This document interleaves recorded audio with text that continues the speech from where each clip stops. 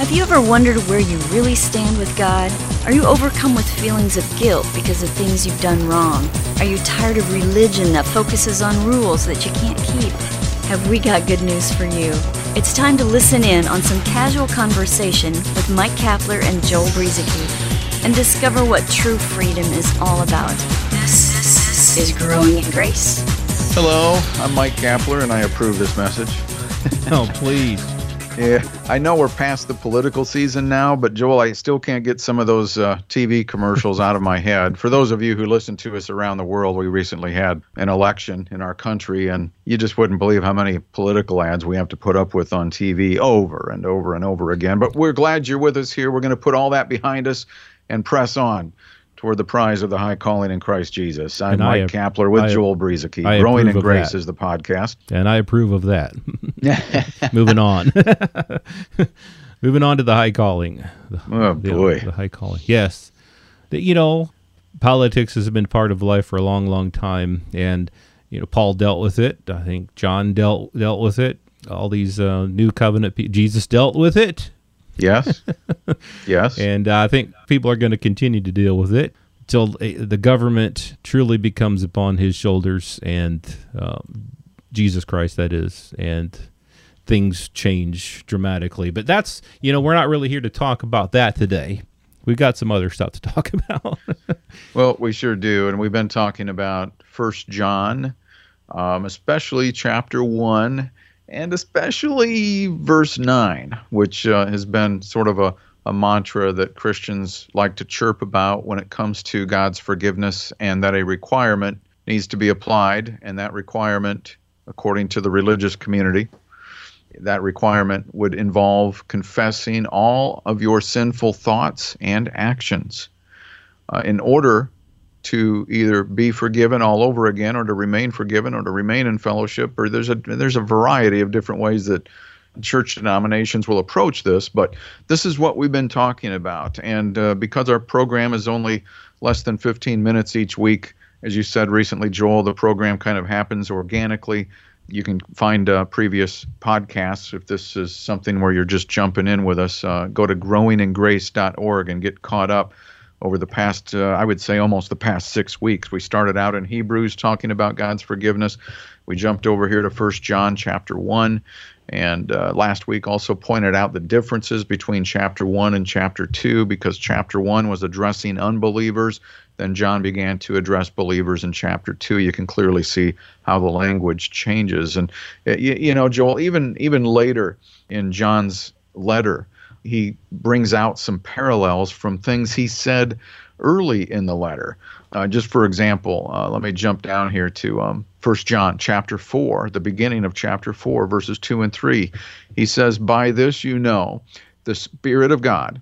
Every spirit that confesses that Jesus Christ has come in the flesh is from God." This is a direct correlation to what John opened up his letter with in the first chapter, where he was talking about the manifestation of God's Son and those who didn't believe that actually happened. He says that every spirit that does not confess Jesus is not from God. This is the spirit of the Antichrist, of which you have heard that it is coming and now is already in the world. 1 John chapter 4, verses 2 and 3.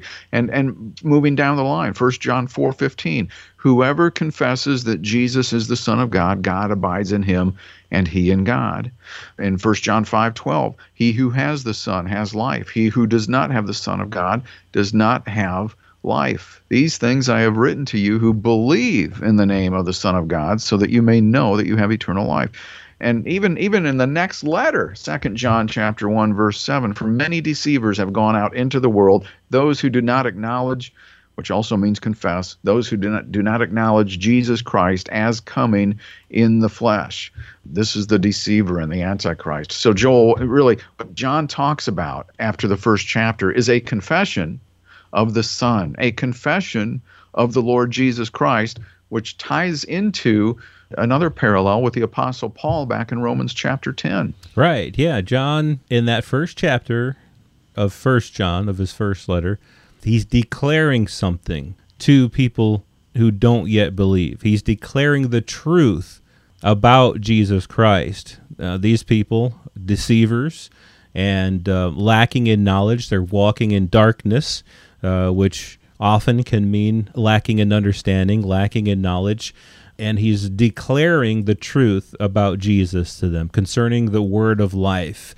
And he's talking about what they need to do in order to come into fellowship with the Father and with the Son, Jesus Christ. He's not telling believers they need to do this. He's telling unbelievers, because like you say in 1 John 4, he talks about whoever confesses that Jesus is the Son of God, God abides in him and he in God. He doesn't say he who confesses sin, because what he's trying to do in chapter 1 is these people who don't believe that there is a sin problem, who don't believe that Jesus has come in the flesh. He's wanting them to confess that Jesus is the Son of God. They don't believe that Jesus is the Son of God.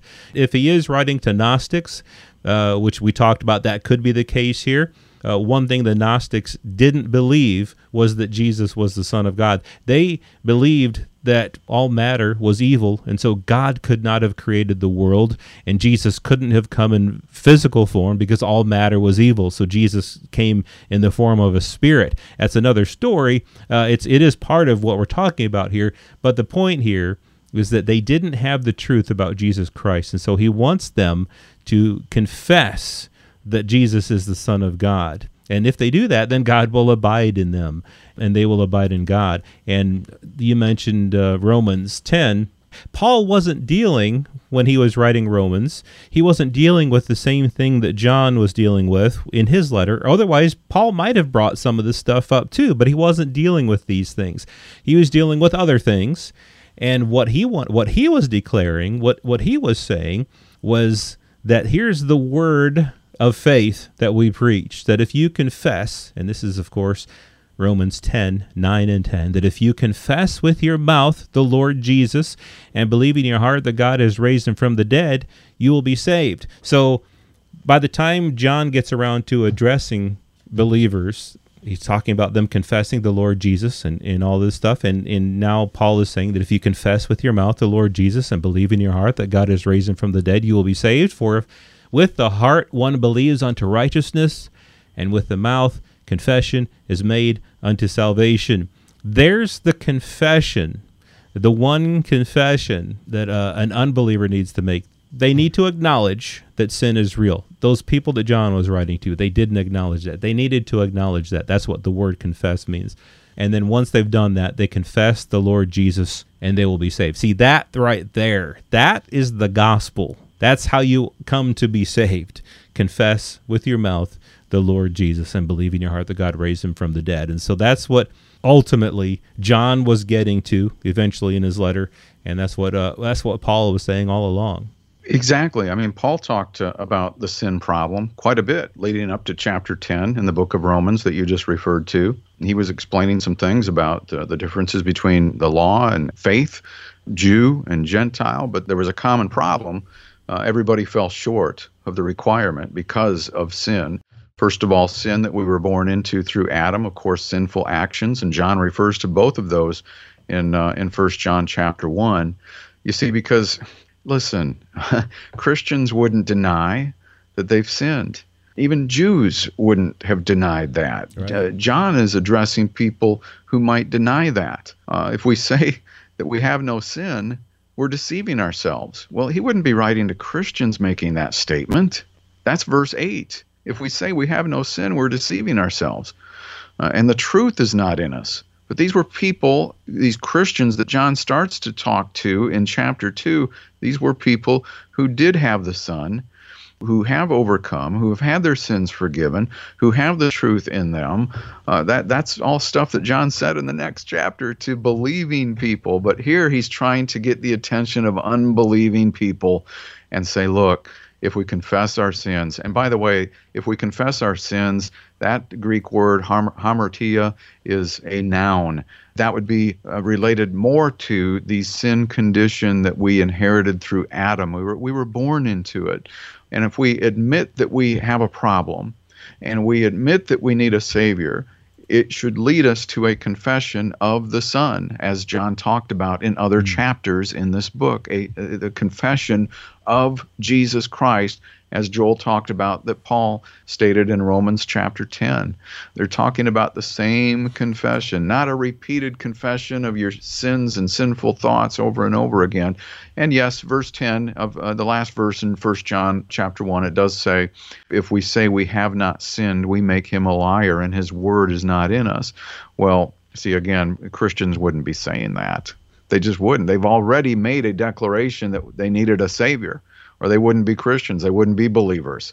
That's how we come to the conclusion we need a Savior, and we seek it through Jesus Christ, and that's where we find it. So, but that is a verb. If we say we have not sinned, a sinful action, that is a verb. But otherwise, it was basically the noun when you see the word sin in this chapter, and usually that's the case in the New Testament. It's talking about the noun more than it is the verb. So great points here, Joel. I mean, these things that John went on to say in the rest of the letter, read the rest of the letter. First of all, begin to understand this first chapter was not written to believers but unbelievers.